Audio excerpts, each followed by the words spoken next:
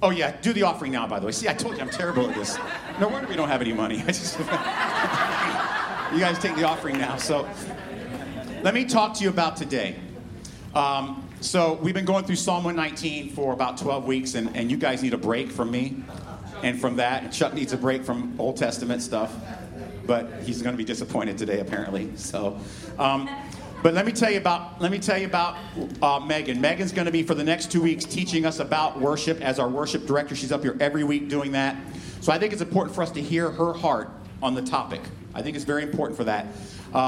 When we first started looking at planning a church, I was talking to my wife about it, and the first person that we thought we needed to have on the team is Megan. I call her number 1 draft pick. She's been great. So you go ahead and come up for now. Just come up. So Megan's going to be, for now. Megan's going to be teaching today on worship. I hope that you guys are ready to be blessed. She's a gifted teacher and has a real heart for this congregation. She loves you guys. And I'm excited about it. Take it away, Megan. Good job.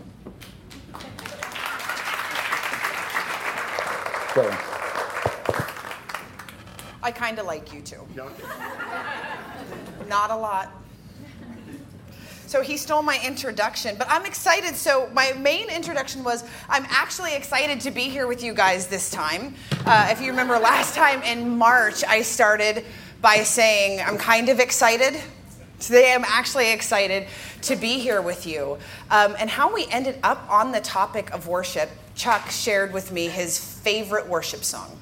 It's a song called Place of Freedom that we've used the past couple of weeks. And so often when a song is a really good song that is theologically solid, that is singable for the congregation, it really gets stuck in my head. And so I found with this particular song, I was singing it in the morning, I was singing it when I woke up, singing it throughout the day. But then there was a line in the song that really stuck in my heart, and it became itchy. It's, I've come to worship, right? I've come to worship. And I'm singing this all the time. And I'm like, why am I singing this part all the time? And so then I remembered the very first teachings I ever did at Church of the Palms were on worship. And we were trying to figure out what we were going to teach on. So I reach out to Joe and I say, hey, what if I teach on worship? And he says, boom.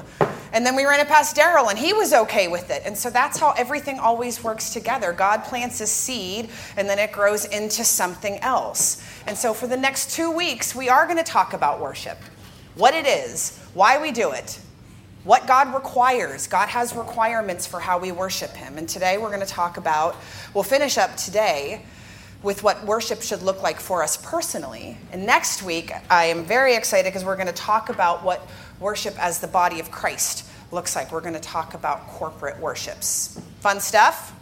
Fun stuff. You ready to get started? Thank you. Okay, so we're going to do historical, theological, and devotional for this today too. So historical application is, what about man? What did he do and why did he do it? There was a time in my life when if you asked me what worship is, I would have said, it's going to church or it's singing a song. I would have really said one of those two things. Even though I grew up in a church, I would have said worship is a song or going to church. As I got a little bit older and I grew a little bit more, kind of changed my perspective on that. But as I was preparing to teach this class originally, and I asked people what they thought worship is, I heard a lot of the same things. It's going to church, it's singing, it's sitting here in this room. And so it wasn't surprising to me when I looked into worship to find that is one way that we go to church. But think about how many times you have been here on a Sunday morning and you have said to yourself, or you've heard someone else say, worship was good today. Like, this is just worship. And so on a plus note, if we define worship, or we say that worship is either the service in and of itself or singing, we aren't entirely wrong. The word worship is actually a contraction of two words from the 1300s, worth-ship. And so here's how it's defined. You can use it as a noun or a verb. If we use it as a noun, worth-ship is reverent honor and homage paid to God or a sacred personage or to any object regarded as sacred. or formal or ceremonious renderings of such honor and homage. So think about what we're doing today. 3, adoring reverence or regard. Notice that these last 2, 3, and 4, the object of our, I put that in parens for you, object of our adoring reverence and regard. The first 2, absolutely religious in tone. Last 2 aren't. Adoring reverence or regard, the object of our adoring reverence or regard. Or if we use it as a verb, remember, a verb is an action word. To render religious reverence and homage to, or to feel an adoring reverence or regard for any person or thing. So this may or may not surprise you, but the need and the desire to worship is born in every single one of us. And over the past few decades, scientists and researchers have spent more and more time studying this idea of worship and what it is, why we all have this personal desire to connect with something, a deity, nature, an object, something outside of ourselves in order to feel fulfilled. And if we look at 2017, that source, whatever it is that we're connecting with, that we are adoring, that we're revering, that we're regarding, the source can be a bunch of different things, right? It can be our families, it can be our spouses, it can be our kids, it can be our significant others. It can be money, it can be material items, it can be education, it can be intellect, it can be technology. For some, it can maybe take a more costly consequence. It's something that's really harmful to us is the thing that we're kind of adoring and worshiping and revering and regarding. And I was thinking, as I say these things, it might make some of us uncomfortable to have that list of items and use the word worship. So what it really means is we have something. We have this thing, we have this person, and our behavior and our action says, this thing is what matters most to me. This is what I'm going to do. This is where I am going to put my attention, where I'm going to focus my heart, where everything, my time, my energy, my actions, my life is directed at this thing. So, if it's true that we are all born to worship, if the scientists are right, if the researchers are right, if our hearts are right, because our hearts tell us that we want to connect with something, I think it's important for us to understand how it is that we're made. And that takes us to our theology. Theological application is what about God? What did he do? And why did he do it? Well, it's simple. God made us for him. If we're in this room today and we believe, if we've accepted Jesus Christ and we read the word in our Bible, we understand that we are made for God and by God. We're going to use a lot of scripture today, Old and New Testament, both. We're going to be equal opportunity, so that side of the room doesn't get angry. So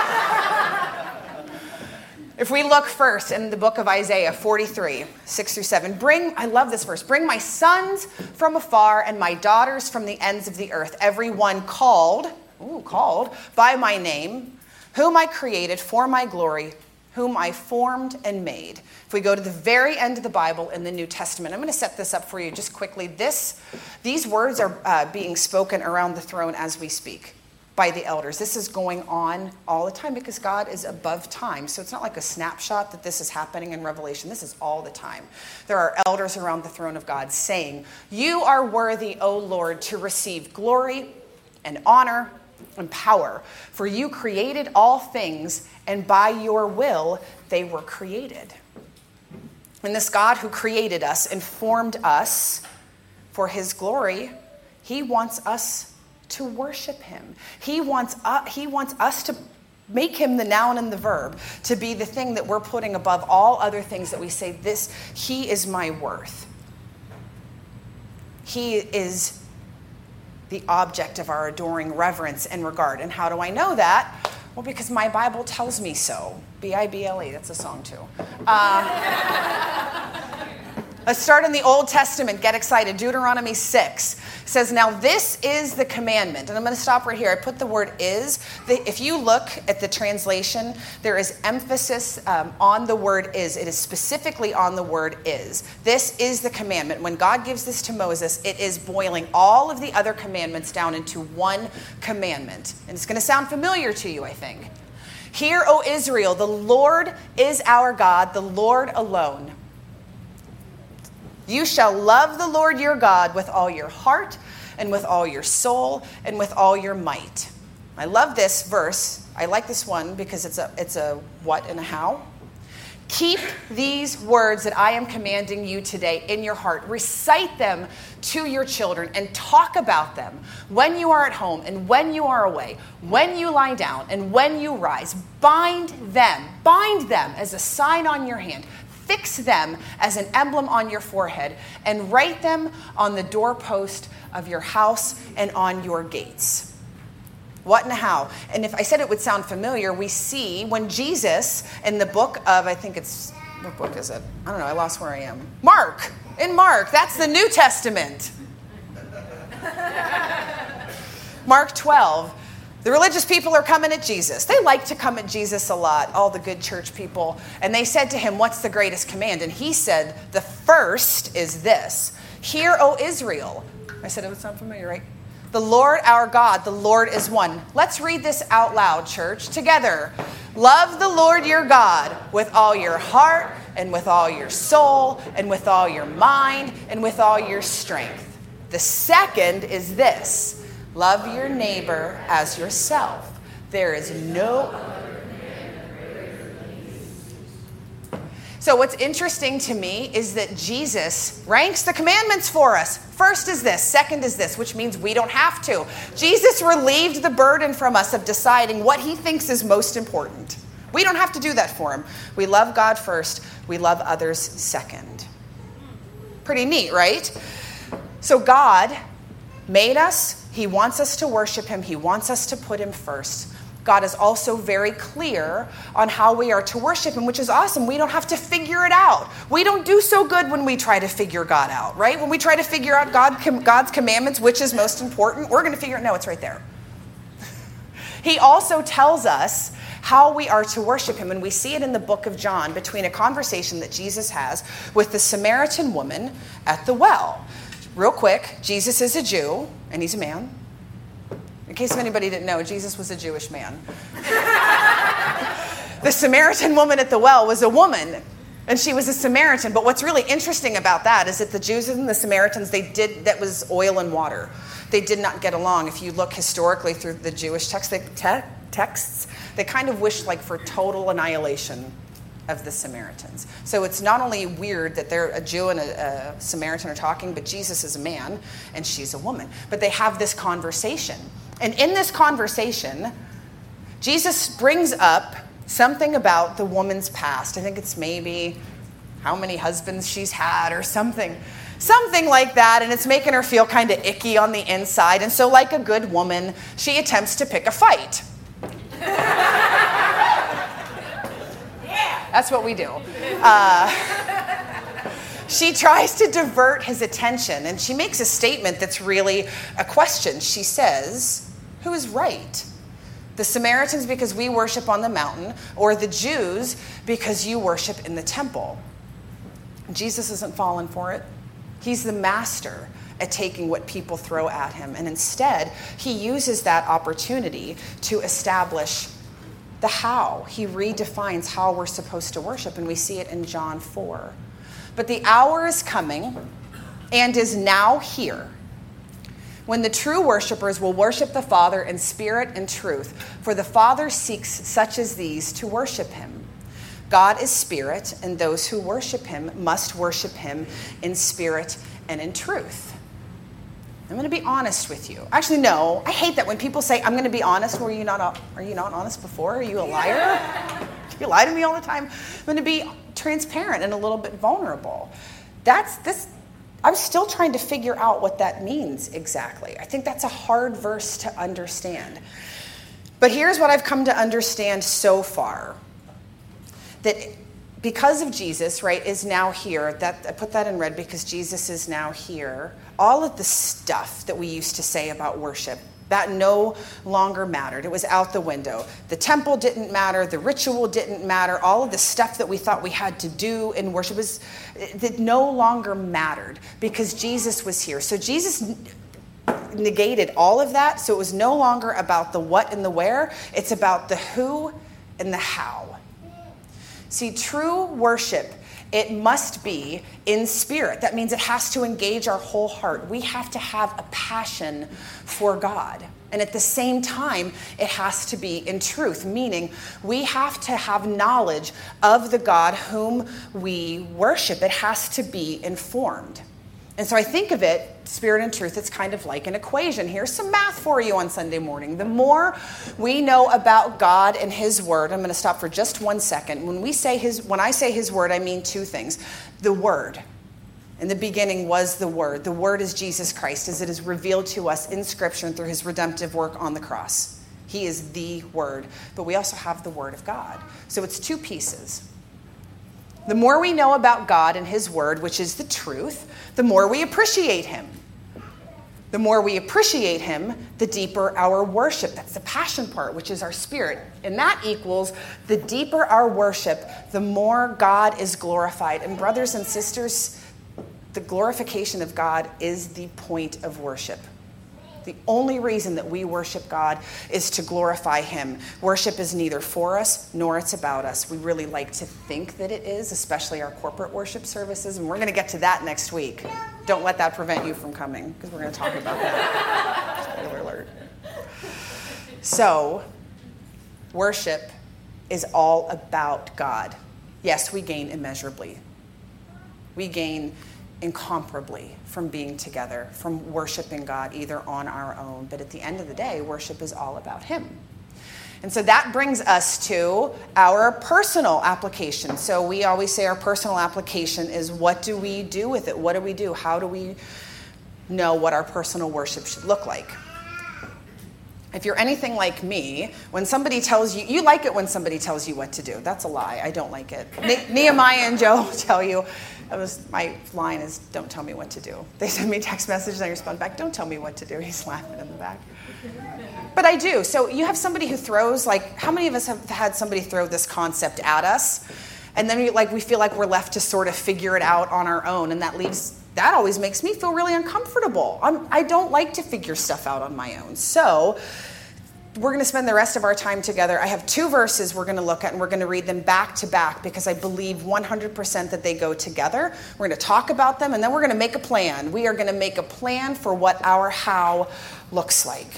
So, first verse, Romans 12:1.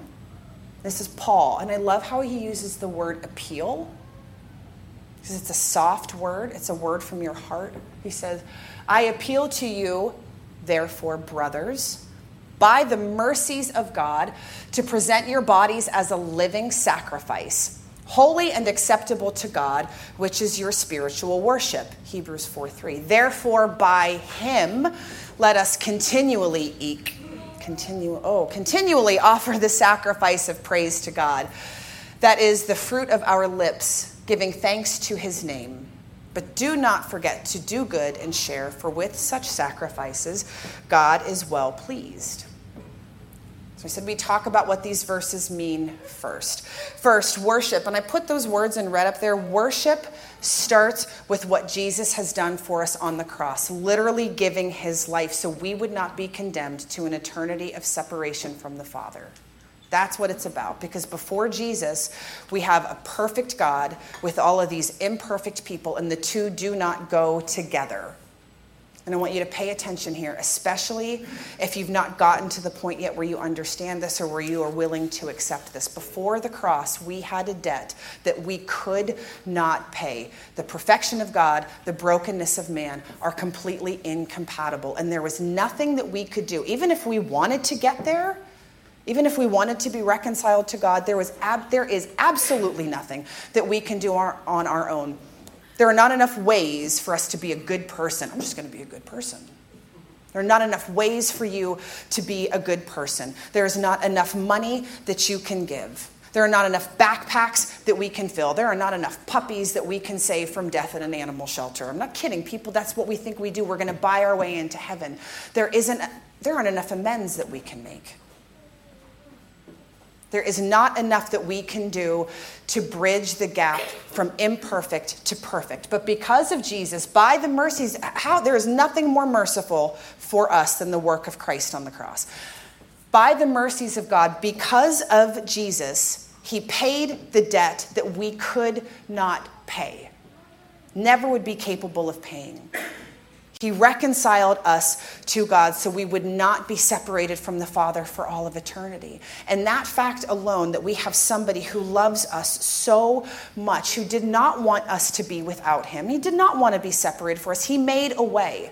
He paid the debt that we could not pay. And so because of that, the only response that we have, the only thing that we can do in return is to worship him, to offer whole life worship, our all in return. He gave his all for us. We give our all for him. Because imagine what it would be like, where we would be if he didn't. I don't think we can. John Piper, so these verses, John Piper is one of the greatest theologians of our time. He puts it like this. What Paul has in mind here is a lifestyle. When he says, present your bodies as a living sacrifice, he means it is your living that is the act of worship.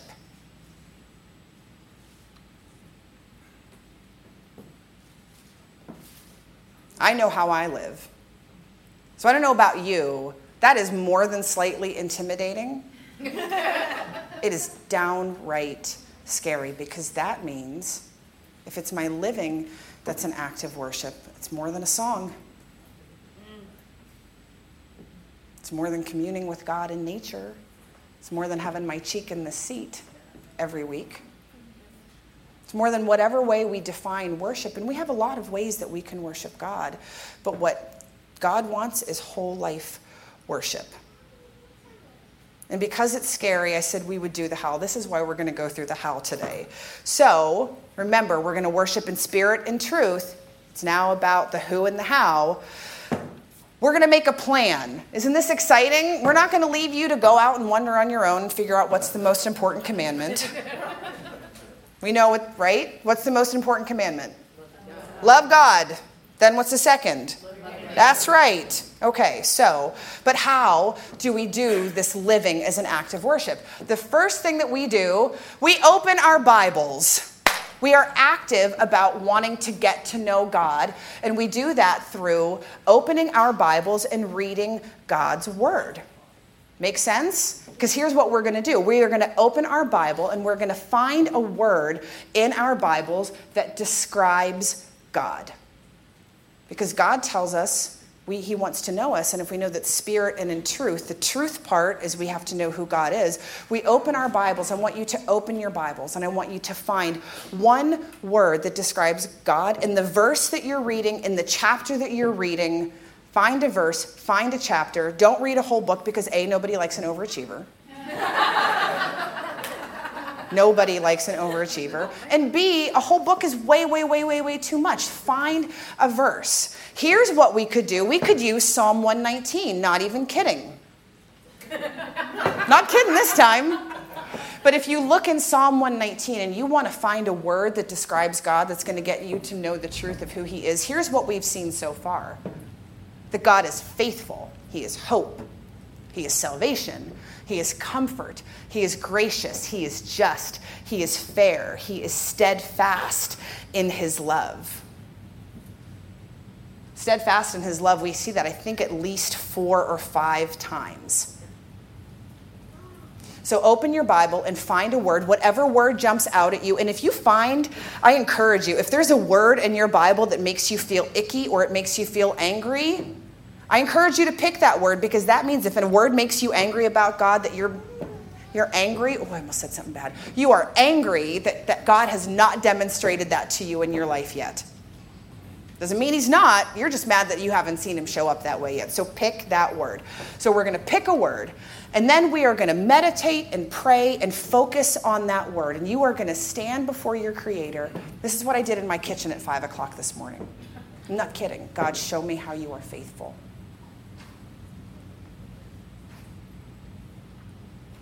Show me how you are faithful. Show me how you are hope. Show me how you are my salvation. Show me how you are fair. How many of us don't think God is fair? Show me how you are fair. You pray on that word, and you carry that word with you throughout your day. Days. God has no timetable. He certainly doesn't operate on our timetable. Yeah, right? But carry that word with you and continue to ask God to show you, God, show me how you are this word. And he will, because he's faithful. Guess what? At some point in time, he's going to show you how he is, whatever word you have picked out about him. And then when he does that, you're going to stop right there and you're going to say, thank you, God, for showing me how you are, whatever word I have picked about you. You're offering the sacrifice of praise, the fruit of our lips. That's what we saw in Hebrews, right? And then guess what you're going to do? You're going to open your Bible back up again, and you're going to find another verse or a chapter, and you're going to find another word about God. And then you're going to pray. You're going to ask him to show you who he is and how he is that word. You're going to thank him. You're going to open your Bible. You're going to do the same thing over and over and over again. And eventually, this is going to become a habit, which leads us to a word that I said, eek. When I read, its word was continually. Right? We are building a habit continually by offering the sacrifice of praise to his name for who he is and what he's done. That's worship in spirit and truth. And eventually, what we see is this. We have this life of continual worship that moves, because we're doing this, it moves into our hidden thoughts. It moves into our darkest times. It moves into our greatest joys. Continual worship then extends outside of our personal devotional and prayer time, and it moves into our home life and how we interact with our families. It moves into our conversations and how we interact with others. It's continual worship. Maybe it moves into our bank accounts. Maybe it moves into our decision to serve others. It moves into how we interact with the world around us. And see, it continues to grow because we have this habit. And then it continues to spill out to the world around us. And how can it not spill out to the people around us when we have learned through this habit that God is faithful? Or just pick these ones, that he's generous or fair. When we've learned that he's like that for us, who in the world are we to deny that and to not show that to somebody else, to not do what Hebrews says, to do good and to share? You have a habit that is now building up of whole life worship. All of a sudden, our living, what Piper said, our living is worship, and it's in spirit and truth, where God is honored and God is glorified with everything that we do. And now he is the center. He is whom we are putting on the pedestal because of what he's done and who he has shown us. It is whole life worship. Amen? Amen. Amen.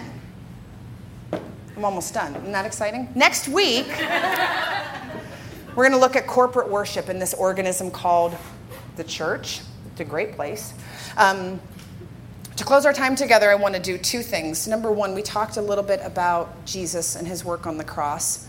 If you have not come to understand that yet, and you want to talk more about it, you want somebody to pray with you, find me, find Joe, find Nehemiah, find Cian, find Daryl, find Anna, find Al.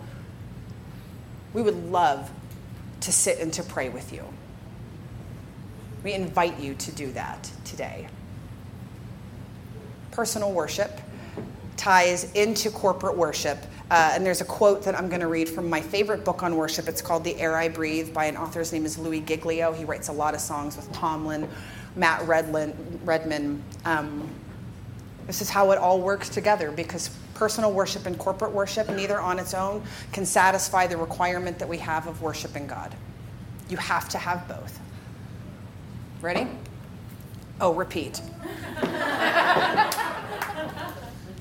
I'm going to get a drink for this one. This might make some of you mad. Trust me, church is a lot better when our gatherings are filled with people who have been pursuing God for 6 days before they get there. Church as a refill or a tank up is a disaster. Disaster. Corporate worship works best when we arrive with something to offer God, as opposed to coming to get something for ourselves from God. Sure, it's true that we are strengthened and refreshed by what happens when we worship with other believers, but leaning on Sundays as our only time of spiritual intake is a recipe for languid worship and an anemic body. I invite you to pray with me. God, first of all, we thank you. Thank you for making us, even though sometimes we don't like who we are. We thank you for making us. We thank you for loving us. We thank you for knowing us before we were even born. We thank you that when we read your word, we know that it says you knew us before my mother's womb. You knew us. You called us. You made us. God, thank you for the truth of who you are. Thank you for the work of your Son on the cross, who was willing to pay for us in a way that none of us would ever be able to imagine. Even on our worst days, even when we are having the worst moment of our life, you hanging on the cross was worse than anything we can imagine. And I think what's even worse is we know how bad we all are. And you did it for us. You still did it for us. No matter what we've done, you hung there. And so thank you. God, help us to want to know you more. Help us to connect with the truth of who you are, that you're loving and that you're kind and that you're fair and that you're faithful and that you're steadfast. Help us to understand that truth when we can't see it, when we don't want to see it, but especially when we need it. And then help us, God, to extend the truth of who you are as we live a life of worship, the life of worship that you want from us. Help us to share that with the people around us. Thank you for this time. We thank you for this place. We thank you for knitting the community of GraceLife together. In the name of your Son, amen. Amen.